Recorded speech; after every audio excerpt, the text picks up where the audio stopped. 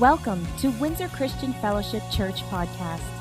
Our church vision is to win generations to Christ, connect them to His master plan, empower them to succeed, and grow the kingdom of God. For other podcast resources or more information about Windsor Christian Fellowship, please visit us at www.wcf.ca.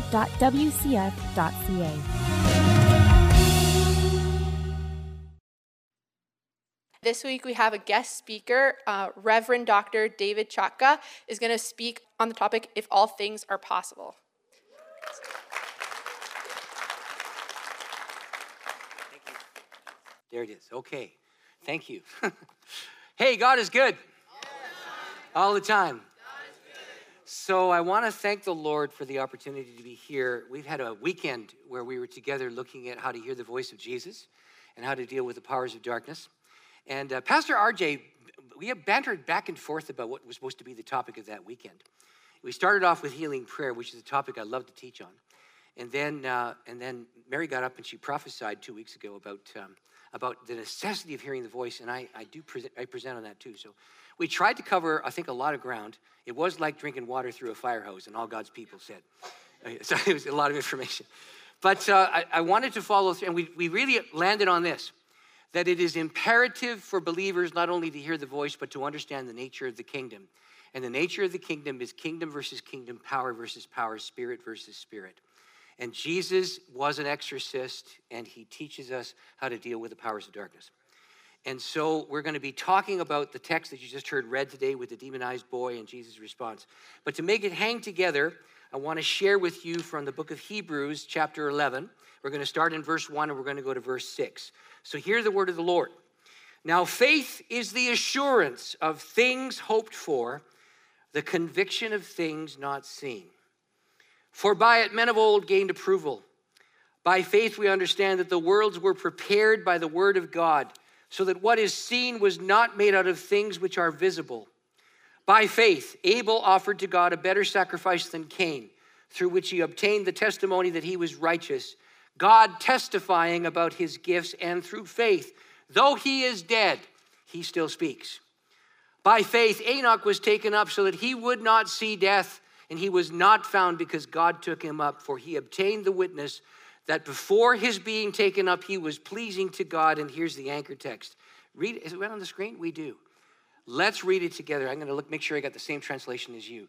And without faith, it is impossible to please him. For he who comes to God must believe that he is, and that he is a rewarder of those who seek him. Thanks be to God for this reading from his holy word, and to his name be praised, and all God's people said. And now may the words of my mouth and the meditations of all our hearts be fixed upon you, Lord God Almighty. Let there be a download from heaven on every person who has heard this scripture today. Let the power of the Lord move, lead us, guide us, teach us, instruct us, and let us taste and see that the Lord is good, even as we hear this word from the Bible, for we pray it in Jesus' mighty and precious name, and all God's people said. So I've heard the saying, if it pleases you to please God, you can do as you please. So it's an old Scottish proverb, but I suspect the proverb came from some old Presbyterian looking at this text. Now, without faith, it is what? Oh, come on now. Without faith, it's what? Without faith, it's impossible to please him. I mean, you can try and you're not going to succeed. If you're trying to earn your way into glory, this text is telling you it's wasted effort. Without faith, it is impossible to please him. For the one who approaches God must believe that he exists and that he rewards those who diligently seek him. You got to believe those two things, or prayer is a useless endeavor. Now, we were on a journey this weekend. We were trying to pay attention to pay attention to the signals that God sends about how he speaks, and to learn about how to deal with the powers of darkness, and believe you me, they are real. We used to live in a culture in which it was ordinary to believe that God is real, that there is evil and a devil, and they don't believe that anymore. But you can't tell me that everything that's in this world is good. You can't. You got to tell me the war in Ukraine's evil. Would you tell me that? You got to tell me that when someone gets wounded or hurt or raped or done violence to, that's evil, and all God's people said. all kinds of evil in this world. So Pastor RJ and I were trying to land the plane on the topic of the day, and dealing with the demonic came to the surface. And that brought us to this text that we heard read today about an utterly demonized boy and a demoralized, worn down, beat down dad who did not know what he could do because he'd exhausted every avenue of healing. So he brought his son to Christ because he had heard other people testify. He had heard that there might be hope in this person called Jesus of Nazareth. And he brought him to Jesus. The Lord wasn't there. He was on the Mount of Transfiguration. But the 9 disciples had already had the authority of Jesus placed upon them to be able to cast out demons. It shows up in Mark chapter 6. They had come back to Christ. They had had success. They'd had victory. And they said, oh, no problem. Jesus is not here. We'll take care of this. Get out. And the demon said, I'm not. And the boy manifested, and it was ugly. And this dad who had his hopes raised had his hopes dashed. You know, there's a proverb in the Old Testament, hope deferred makes the heart sick. Huh? Desire fulfilled as the tree of life is the second half of that proverb. But that's exactly what happened to that dad. He had brought the child, and I don't know what it would be like to transport a demonized boy on a wagon, taking it over hill and dale to bring to somebody. And there were no transport trucks. There were no cars. And if he was lucky, he had a mule. But if the kid manifested, that kid would have hit the ground. It would have been a terrible trip to get there. And he exhausted all of his resources. And I'm sure the disciples were totally perplexed. Totally, completely perplexed. They had already passed Demonology 101. They had done it. And so they didn't know what was going on. Why can't we do this? What's the problem? And so here's what happens. Everybody in town starts arguing together. I don't know if you can imagine the scene. The disciples say, we can do it. And the demon says, no, you can't. And then all the town leaders and all the scribes and all the Pharisees showed up and said, no, you can't. And they said, yes, we can. Prove it, we can't. And this whole argument was going on. Jesus comes down the mountain with Peter, James, and John. They see the Lord and they run to him. They just run to him. They're amazed by him. You know the rest of the story. But how many times did those disciples try? I don't know. The text doesn't tell us. Why did the locals get in the argument? Because they were trying to say Jesus was no good anyway. And now it's been proven and they're arguing. And there's this demonized boy and a dad who's beat up. What a crazy picture. So the dad has come to the end of his resources. Hope deferred has happened to him. He's smashed. Jesus arrives, and actually, if you look at the text of Mark, it says, they ran to him, and they were astonished. Was there an overlap of the power from the Mount of Transfiguration? I don't know, but they ran to him because they knew something was there. It was, and then this ugly thing happens. There was an ugly demonic presence. It made the lad deaf and mute. It gave him epileptic seizures. He foamed at the mouth. And actually, when he manifested, he was silent. He couldn't speak even in his epileptic seizures. What a terrible thing. And as soon as it saw the Lord, it hit the ground and writhed, rolling and foaming on the ground. And now bear in mind, Jesus is standing right there. They bring the boy to him. He hits the ground and writhes, and the Lord does not take immediate action. He looks at the dad and he starts asking the dad about how long this has been happening. And he finds out it's been afflicting this little boy since childhood. So if the kid was 12, that's 10 years. If the kid was 6 when it started, that's 6 years. We're talking about a year after year after year trouble with a man who does not know how to help his son. And he's crying out to God for mercy. He's obviously a Jewish believer. He doesn't get any answer. He brings the lad to Jesus, and his answer is dashed. And he's broken, and he's sad, and he's tormented. So he brings him to the disciples, and this ugly thing happens. Here's what the text says. They brought the boy to him. When he saw him, immediately the Spirit threw him into a convulsion. Falling to the ground, he began rolling around and foaming at the mouth. He asked his father, how long has this been happening to him? He said, from childhood. He's often thrown him into the fire and into the water to destroy him. And here's the key part of the passage. If you can do anything, take pity on us. If you can do anything, have mercy, help us. Well, the reply of the Lord is the point of today's message. It's where we need to land for ordinary Christian living, and in particular for dealing with the powers of darkness that come against us. Jesus said to him, if you can, all things are possible to him who believes. Now he's saying that to a worn down, beat up, tired, afflicted man. I don't know if you've ever had a sick kid who's been sick for more than a week. Have you had one of those? And you don't know what to do, and you're at your wit's end. You take them to the hospital, and they can't help, and the kid has to endure a virus or something. You just run out of juice. You have nothing left. This is years. Immediately the boy's father said to him, I do believe. Help my unbelief. And Jesus sees that he actually does believe. So what's faith? What's faith? I want to give the answer. It's from Canadian Olympic history. I lived in Alberta when this happened. It happened in Calgary in 1988. So it was kind of a neat thing. There had been skiers who had lost their eyesight, but they loved going down the mountainside and doing the slalom. Now, that's not my idea of a good time, is it yours? But they had, I cross-country ski, but I've never done that fast thing down the mountain. I suspect that my life would be extinguished if I, anyway, so regardless of that, there's these slalom skiers. They knew how to ski. They knew how to do slalom, but they had lost their eyesight. And in the 1988 Winter Olympic Games in Calgary, Alberta, this actually happened. They put these unsighted skiers next to sighted skiers. And on the flats, they taught them how to go left and right by listening to the command, and they had to get used to the voice of the person who was standing beside them. And the guy standing beside them would say, right, left, left. I had a good job when I left. You're right, left, right. That kind of thing. So they start yelling that kind of thing. And every time the blind skier heard the voice of his companion or her companion, he or she would obey the command within a second influence. Just do it right away. And then here's what they did. After they practiced on the flats, and after the blind skier got used to the voice of the sighted skier who was their guide, they went down the hill following Nancy Green to get the gold medal. No, they went down the slalom hill, and they actually succeeded going around the flags and going at, 60, 70, 80 miles an hour, going down, as they listened to the voice of the person who could see saying, turn right, turn left, turn right, turn left. And they didn't say, oh, you missed it, that's too bad. They had to obey within a microsecond of hearing the command, because if they did not, they would crash on the side of the mountain.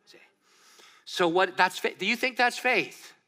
They had to trust that the word of the sighted skier was reliable and was to be obeyed in a passing second. That's faith. Would you agree with me on that? That's faith.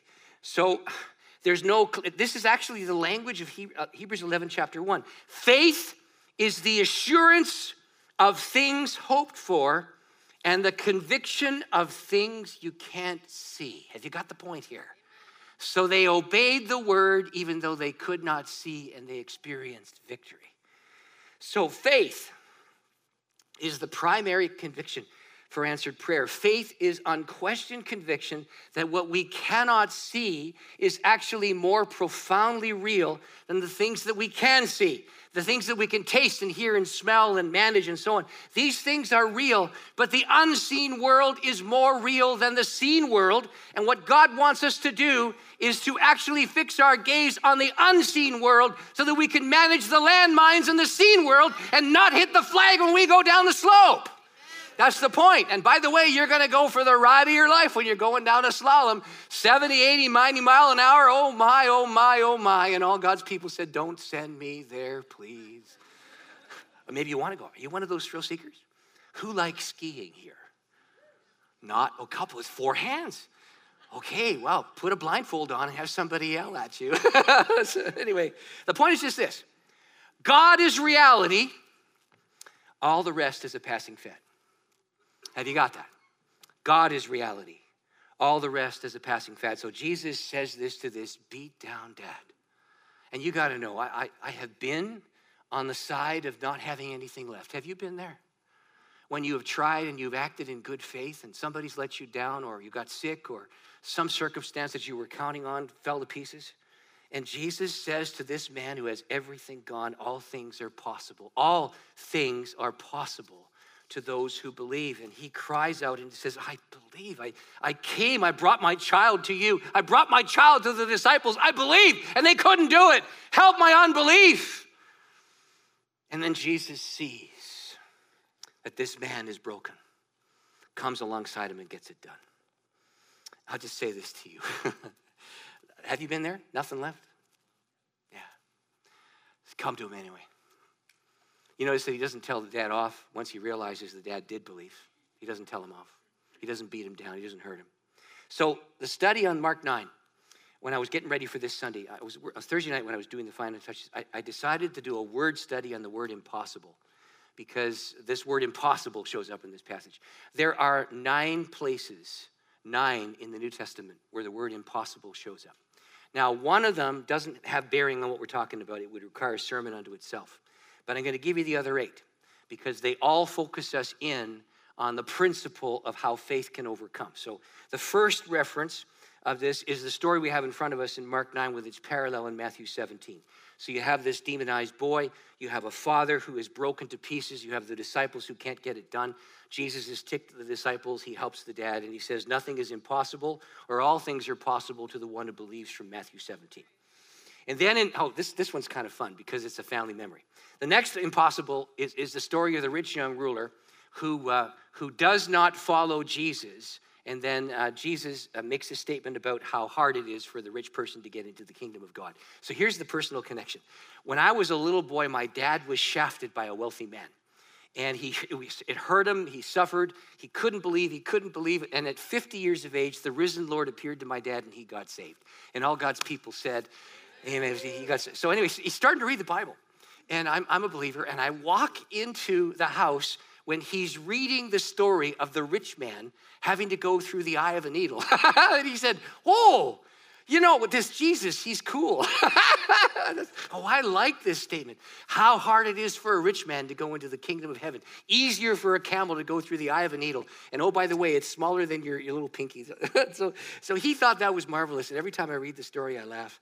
And then the apostles said, how can people get saved? And they said, with people, it's impossible. With God, all things are possible. Even the rich guy, even the stinking loser can win. It doesn't matter who you are. The next account is the Virgin Mary. And she is having the angelic appearance come to her. We just heard about it this December. The angel appears and says she's going to conceive and give birth to the Messiah. She says, I'm a virgin. How can this happen? She says, oh, you remember your relative Elizabeth? She's 66. She's pregnant. She's past very.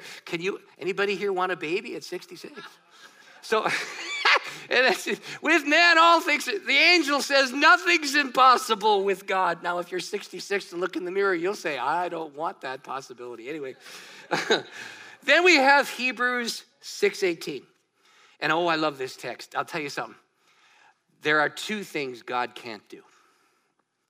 He will not sin, and he will not lie. Have you got that? And the Hebrews passage says it is impossible for God to lie. It's impossible. He can't do that. He must keep his word. And the last one is the text that we have in front of us. Without faith, it's impossible to please him. Now, let's put all those together. All of these statements about possibility and impossibility. Join them all together, and here's what it boils down to. God's level of faith in us is far higher than our level of faith in him. Have you got that? God's level of faith in us is far greater, far deeper, far more profound than our level of faith in him. And actually, he's waiting right now. God's design and God's desire was to design us to desire him. That's the whole point of why we are created. That's how he made us. We are not dealing with God's reluctance to listen to our prayers. We are partnering with God's willingness to come alongside and fill us with himself. There's nothing that's impossible with God, says Jesus to the man with a demonized boy who'd been dealing with powerful pain for years. You can overcome this, he says. Power of God. So, under that banner, when we know what God wants done, he's waiting for us. Now, so do you want your prayers answered? Give me the answer. Yeah, be careful what you pray for. He might just answer your prayer. If so, you're going to have to focus in on the conditions for answered prayer found in this amazing passage on faith and how faith works. The summary statement, we've heard it a few times now.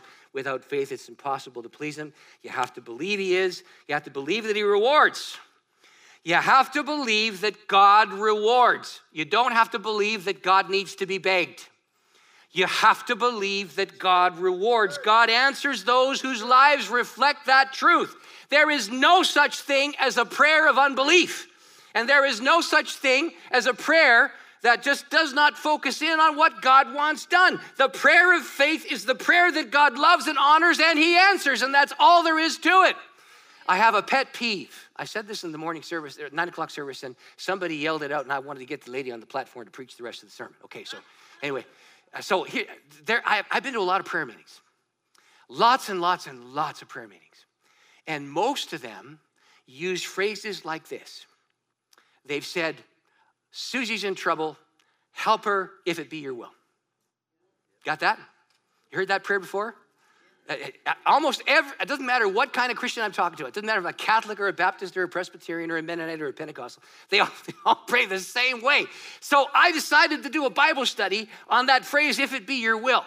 And so I searched the word will in the New Testament, and here's what I found. It's not used once. That phrase is not used once in the New Testament. And people refer to the Garden of Gethsemane and they say, oh God, I'm going to get killed. Don't kill me. If it be your will, Jake. No. That's not what's going on in the Garden of Gethsemane. Moses and Elijah appeared to Jesus on the Mount of Transfiguration. A dead guy and one who never died, 1,000 years before. They show up because they're going to tell him how he's going to die. And they tell him how he's going to die and what it's going to do for the salvation of the world. And Jesus comes to the Garden of Gethsemane and he says, I'm going to die and it's going to be awful. I'll save the world, but is there another way? That's what he says. When the Lord says this one's not possible, he embraces the will that he already knew. He already knew the will. Do you see the point here? Okay, and so Gethsemane cannot be used as an example of praying if it be your will, because when we pray it, it's because we want to give God an out in case he doesn't answer. See, in 1 John, there's another text that talks about, we know that if we pray according to his will, he hears us. It says that in 1 John. And people use that to say this, but if you look at the context, it's not what it means at all. The text is being used to say, when you know what the scripture says, when you're aware what God wants, you pray and you get the answer. That's what it says. There is not a single place in the entire New Testament where anybody says, if it be your will, except possibly once, where the leprous man comes to Jesus and he says, if you're willing, you can make me clean. But that's not, Jesus was the intercessor and he says, I am willing, be cleansed. So do you see the point here? All the way through the New Testament, that kind of teaching that teaches us something that's, it sounds biblical, but it's not. We need to be rooted and grounded in the solid assurance that God himself exists and God himself rewards. That's the end of it. Answered prayer is the order of the day. We're not dealing with an unmoved mover or a distant, unknowable God who doesn't want to pay attention to us and we have to scream and holler at him and beg him to get his attention. No, we believe in a God who entered into the human condition. He knows what it is to be hungry. He knows what it is not to have things. He was a refugee in Egypt and had to learn a foreign language in his early childhood. Then as a refugee, he comes back to the land that wasn't even his hometown, and he learned what it was to be a stranger in his own culture. We're talking about a God who suffered. And he enters into human suffering to bring redemption and relief. That's the God we serve, and that's the nature of the incarnation. And all God's people said. Amen. So let's define what faith is. The most common definition of faith is the one you see in the dictionary. You know, there's the Christian faith, there's the Jewish faith, there's the Hindu faith, there's the Muslim faith. It refers to a body of thought, a way of relating, a way of believing, etc., a conviction. Society defines faith that way. The Bible does not. In the scriptures, faith is believing and living for the intangible to overlap, invade, and transform the tangible world. That's faith. Faith is viewing reality from God's perspective by putting on the glasses that cause the world to be seen as it really is. So a few years ago, one of my buddies passed this little saying to me. I'm going to read this to you. This is the thing he passed me. My faith in the mirror isn't wrinkled or drawn. My house isn't dirty. The cobwebs are gone. My garden looks lovely. So does my lawn. I think I might never put my glasses back on.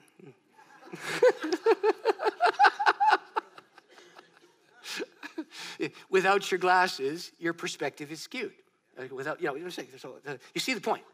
The world is skewed unless we take the eye of faith, place it on our visible eyes, and see the world from God's perspective, mediated by Jesus of Nazareth. When we put them on, we see reality as it really is. So also with faith.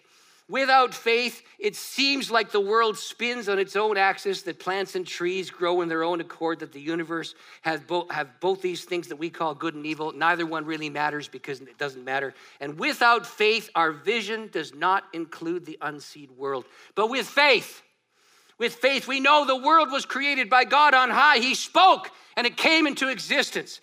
He spoke and life emerged from him and not merely from itself. And though evil exists in this present darkness, God himself is utterly, completely, totally good. And that he will bring himself to oversee our race and cause evil to die. He's going to kill it. It's going to be done. And death itself will die as God is the vanquisher of all things ugly and evil. He came to set us free. He came to bring deliverance. We put on the lens of faith. And suddenly the world comes into focus. Suddenly we discover that we can perceive reality as we really should. We discover the unseen world is the reality that determines what happens in the seen world. That the realm of God and Christ and spirit and angels and demons are in fact realities involved with the battle for the souls of men and women. We know this is what's going on, and we're to live our lives on earth as if earth is a temporary phenomena and heaven is eternal. We're supposed to live as if heaven is to invade and overtake and destroy the things that are evil and supplant it with good. This is the way we are to live, for that's what it means to be a Christ follower. We to live for there and not for here. For with the eye of faith, we see the things as God sees them. So Hebrews makes this clear. It says the worlds were prepared by the word of God so that what is seen was not made out of things that are visible. You know what evolutionary theory would have you believe? It would have you believe that it just happened and that atoms were banging together and eventually produced order out of the chaos. All you got to do is look at my office and you know order does not come out of chaos. You just got to, where's my wife? Say amen, Elizabeth. There she is back there. She's right there. It's Queen Elizabeth. I'm King David. That's how this works. Okay. So anyway, so you got to know this. They're saying that if the hydrogen keeps banging together, eventually it produces life. Well, that's just hot air, helium banging. You got to believe in a designer.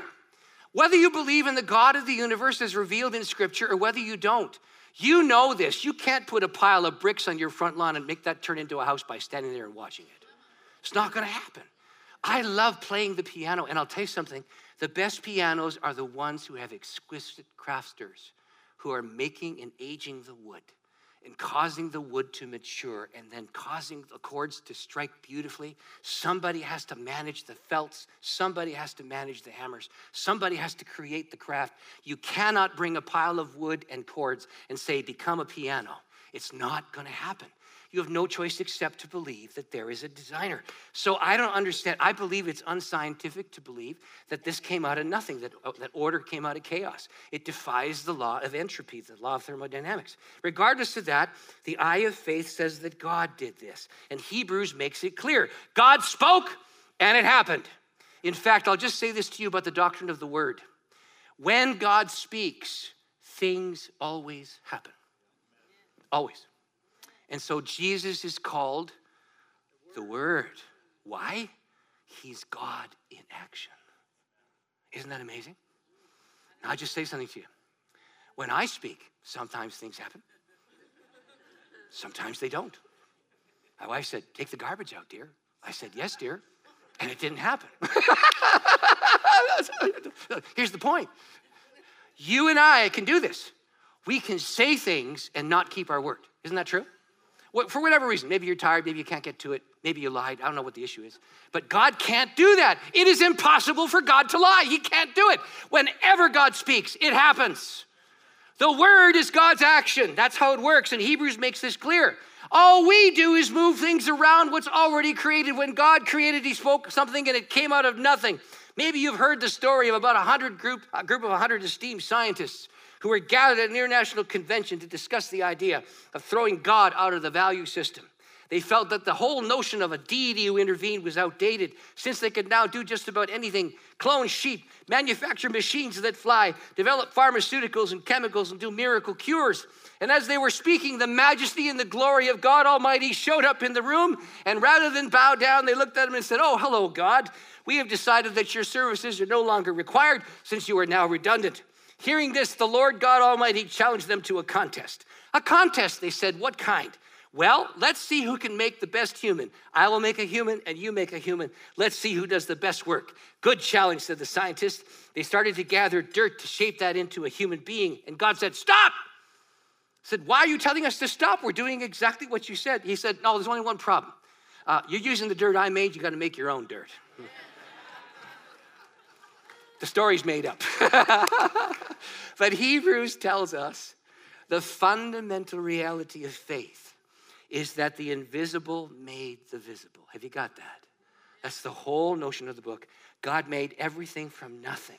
And the center of biblical faith is that everything arises from God's word and nothing else. He speaks, it comes into existence. True faith has as its starting point that the unseen world shapes and creates the seen world, that the only true reality that matters in the end is the reality of who God is, because God speaks and reality occurs. To believe then is to believe in the power of the word. That's what it is. We cannot see words, but we know their effect.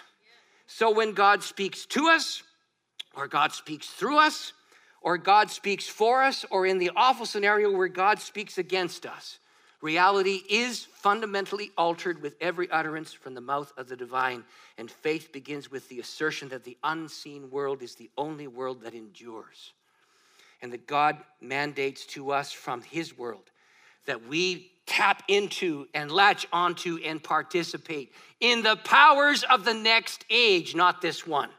So our God is described as the God of the reward. This is the part of the equation that speaks to prayer.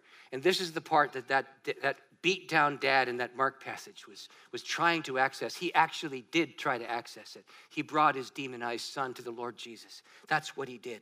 And there's a statement where hope is defined. I think this is a beautiful statement. It's an acrostic based on the word hope. Holding on, praying expectantly. You're in the middle of trouble, hold on. You're in the middle of trouble, pray.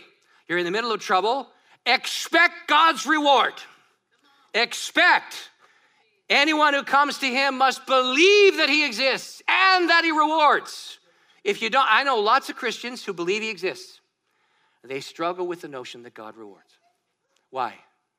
Just like that dad, beat down because he doesn't know how to help his son. Just like that son who doesn't even know how to speak because he's been afflicted by something that didn't come from him. There's all kinds of people who want to believe and they don't know how to break through to get there. So 3 examples are given to us in the account from Hebrews that I read to you. The creation of the world, the stories of Adam and Eve, and the godly life, Abel and Cain rather, and the godly life of Enoch, only one of 2 to bypass death by faith, the other being Elijah. Then we come to this amazing text that's been the food of many a soul forever. You need to put this on your refrigerator or on the mirror in your bathroom, and you need to read it every day. Anyone who comes to God must believe that he exists and he rewards. It's impossible to please God any other way. So true faith does not say, I won't ask, it's impolite. I was raised that way. You don't ask because, it's just not done. So you kind of back off and you bring your background to the faith and your background infects the way that you believe. Other people say, I'm just going to accept things the way they are. I'm sorry. The world is not as it should be, and all God's people said. So, there are moments where you're told you cannot do something. Well, that happens 1 time out of 10. 9 times out of 10, the Lord wants us to resist evil in all its forms. Resist it and fight it and replace it with the goodness and the glory of God. In fact, if you read the biblical accounts, there's not one time where the victory of faith shows up because somebody says, I'm just going to accept things are the way they are. They don't do that. They don't do it. They say true faith is the kind that is not satisfied with the way things are on earth and invokes the intervention of heaven to alter the affairs of earth because of the power of Jesus. That's what they do. There's only 2 conditions, only 2.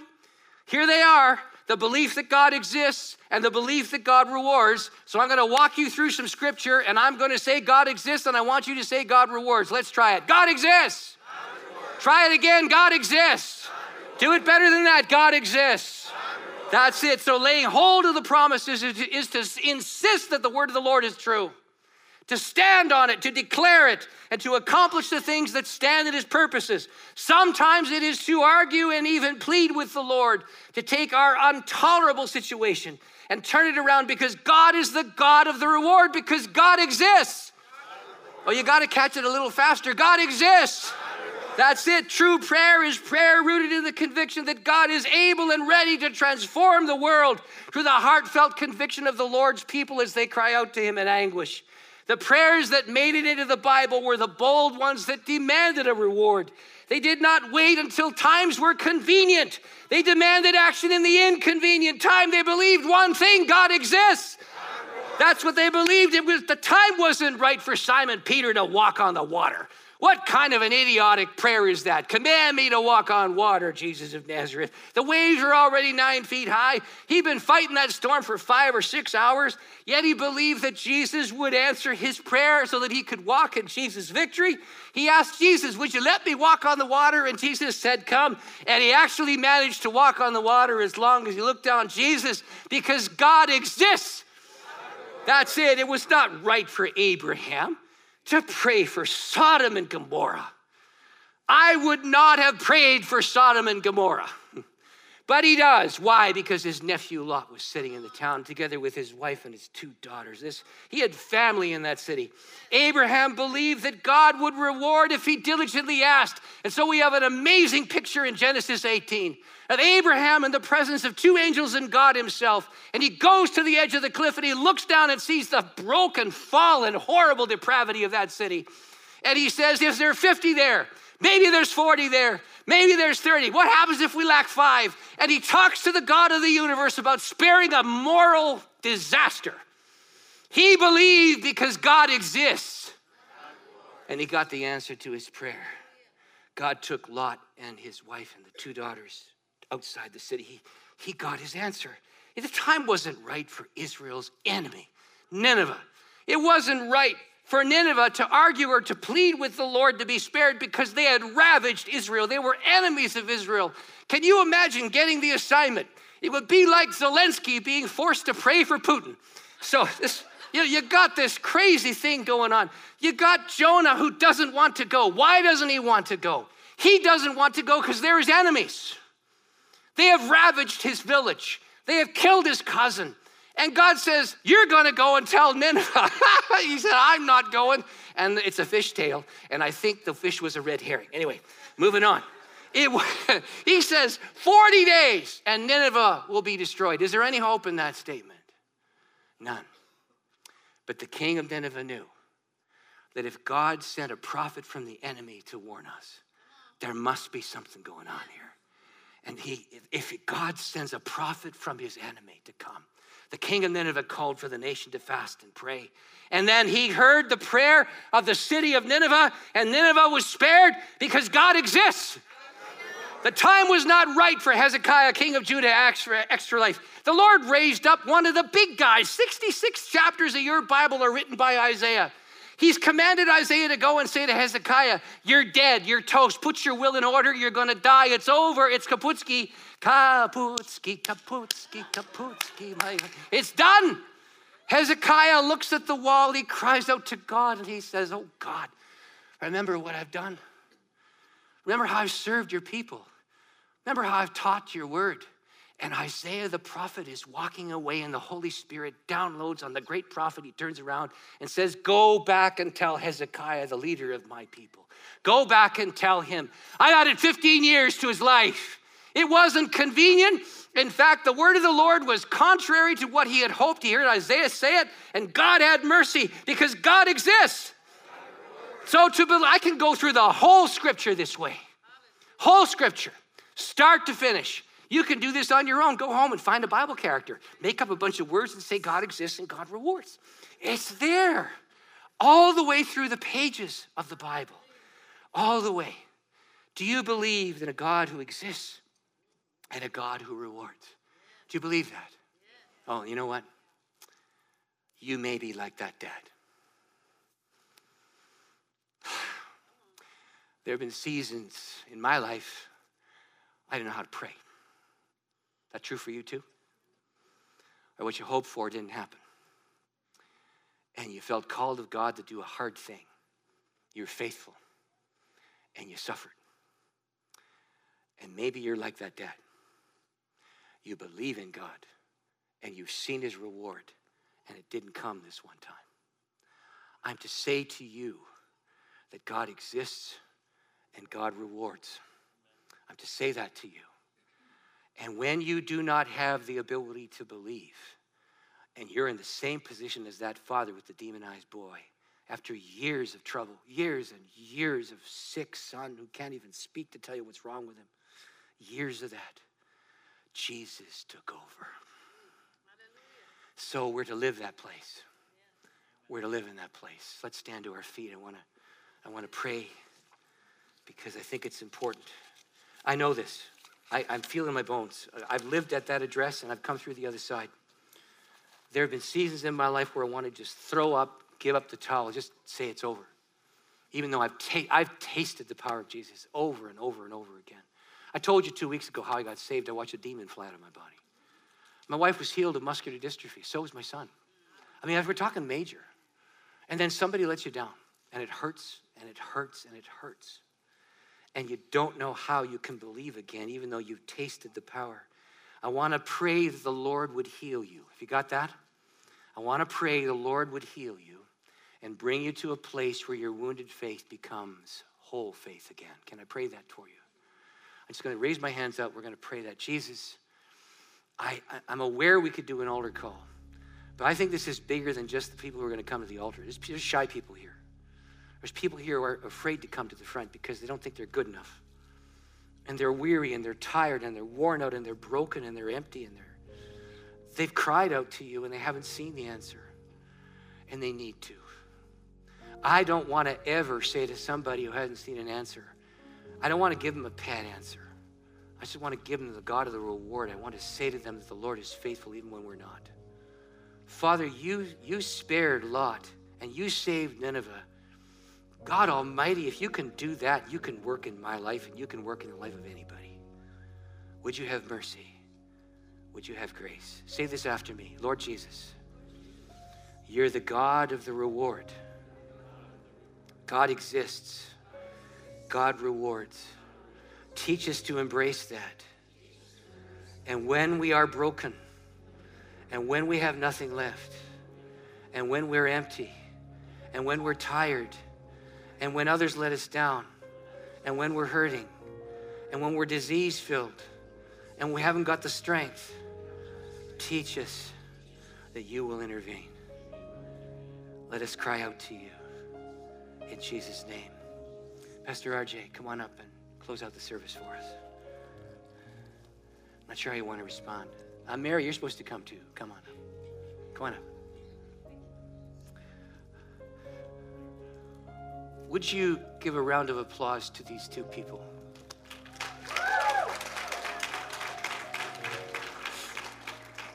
God exists. God rewards. And God rewards. And he sees. And your church is to grow. And your family is to grow. And your heart is to grow.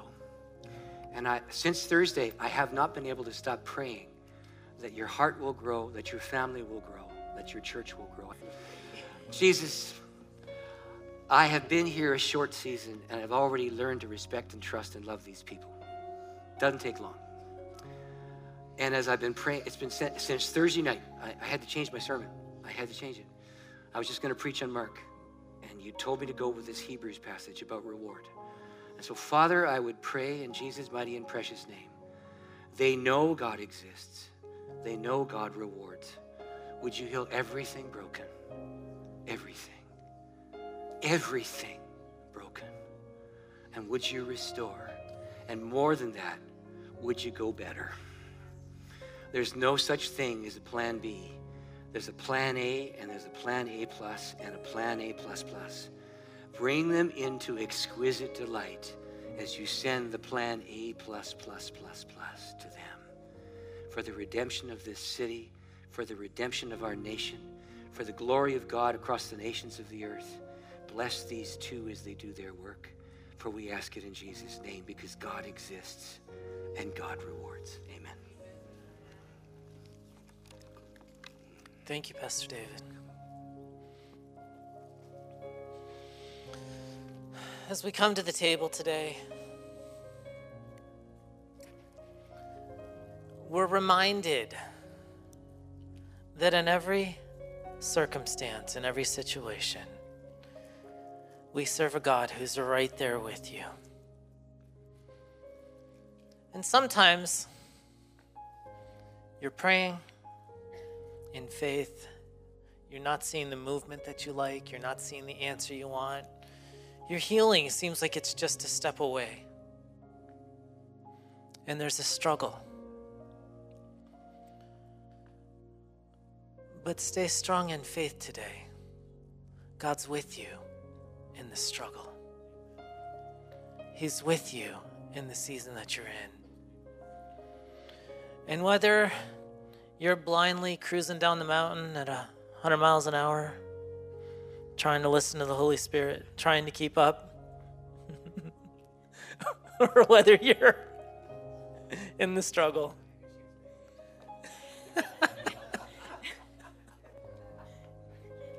Let me just interject right there. You just said that, and God just like, wow.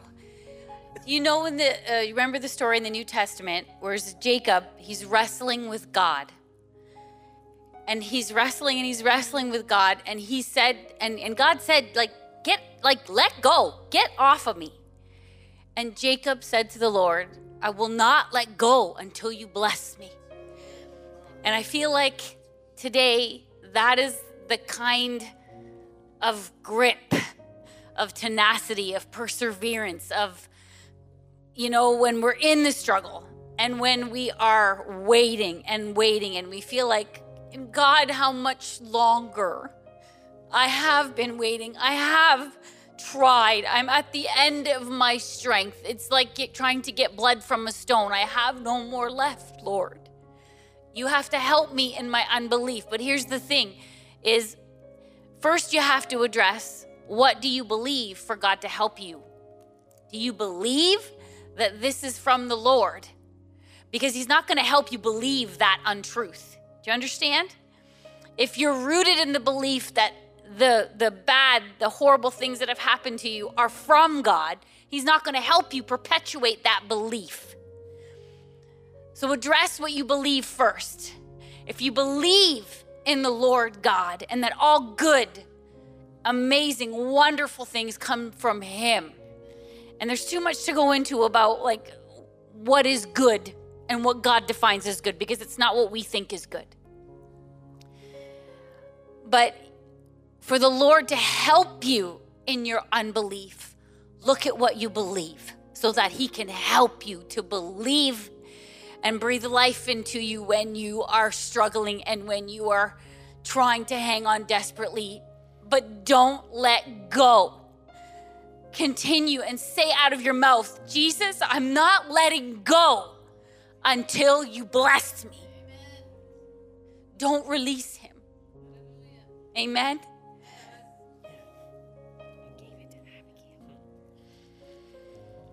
Father, as we have the bread in the hand today, as we come to the table, our covenant meal, new creations we are.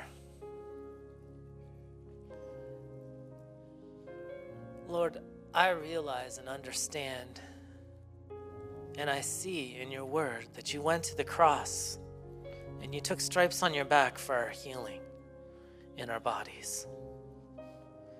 And I declare health, life, wholeness, and I rebuke sickness, disease, and spirits of infirmity off of your people today. Amen. And we, your united church, in unity and oneness, stand in your presence and receive healing. Restore the mind of your people and the health of your people today, God. In Jesus' name.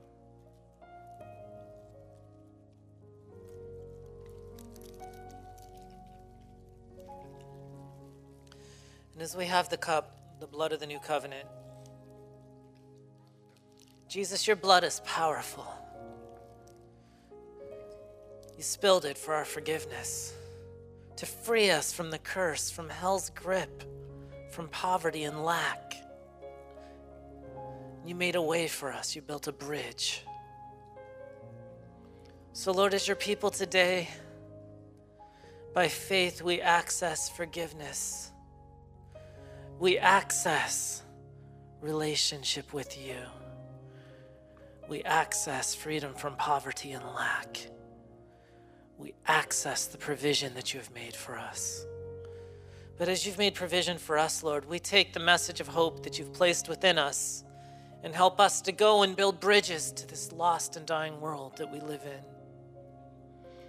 Put a love and a compassion for the lost in the hearts of every man and woman in here, that we could not rest till we share the hope within us with others. In Jesus' name.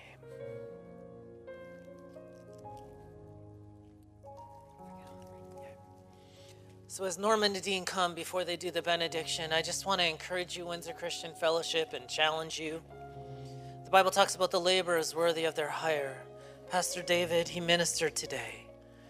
You can sow into his ministry. There's a guest speaker tab on the app. You can e-transfer with his name there, or guest speaker. You can put envelopes in, or you can give at the info center. I encourage you, as you are, be generous and be a blessing, and let your seed be multiplied in faith. In Jesus' name. Good morning, brothers and sisters. I am Norm. This is my wife, Nadine. And who here this morning has found his joy and his peace and his grace and his favor upon you this morning? Are you operating in that? I'd like to thank Reverend Dr. David. First of all, for this morning's wonderful message, but as well yesterday. Many of us yesterday were blessed by the workshop. And it was very exciting to see so many come out for the teaching. And you would have to all agree that in this church, in this month, in 2023, we're starting to feel a change. Who can feel a movement in our church? And we pray for belief that 2023 is going to be a moment of unity, a moment where our church becomes on fire for its real unified mission. And it's going to be a church that shines his light everywhere where we walk in this year. Amen? We want to encourage all of you as you leave here today. Share a scripture with you, Romans 15:13. May the God of hope fill you with all joy and peace in believing, so that by the power of the Holy Spirit it may abound in hope. So we encourage you and we pray for you that your faith, and we were talking this morning about faith, or this afternoon, about faith and belief in God, that even when you're going through those difficult times, will bring you peace and joy, peace beyond your understanding. And as you go out there to share the gospel, knowing with that peace and that joy, God is going to, as you seek his kingdom first, he's going to take care of those things in your life that may be distracting you or holding you, maybe holding you down. And when others see that joy and that peace in you, it's going to open up the door and the opportunity for you to be able to share the gospel and who Christ is. So, let us end in prayer. Heavenly Father, we thank you for your immeasurable grace and love upon our lives. We pray that we seek your voice and counsel and not rely on our own understandings. We pray as we leave today that we increase in obedience and submission to your voice and not be influenced by our fear or discomfort. We pray that our lives will be an ongoing testimony of your glory and your victories through us. We ask for continued blessing over our WCF family and community. And in your mighty name we pray. In Jesus' name, amen. Windsor Christian Fellowship, you have been equipped. Now go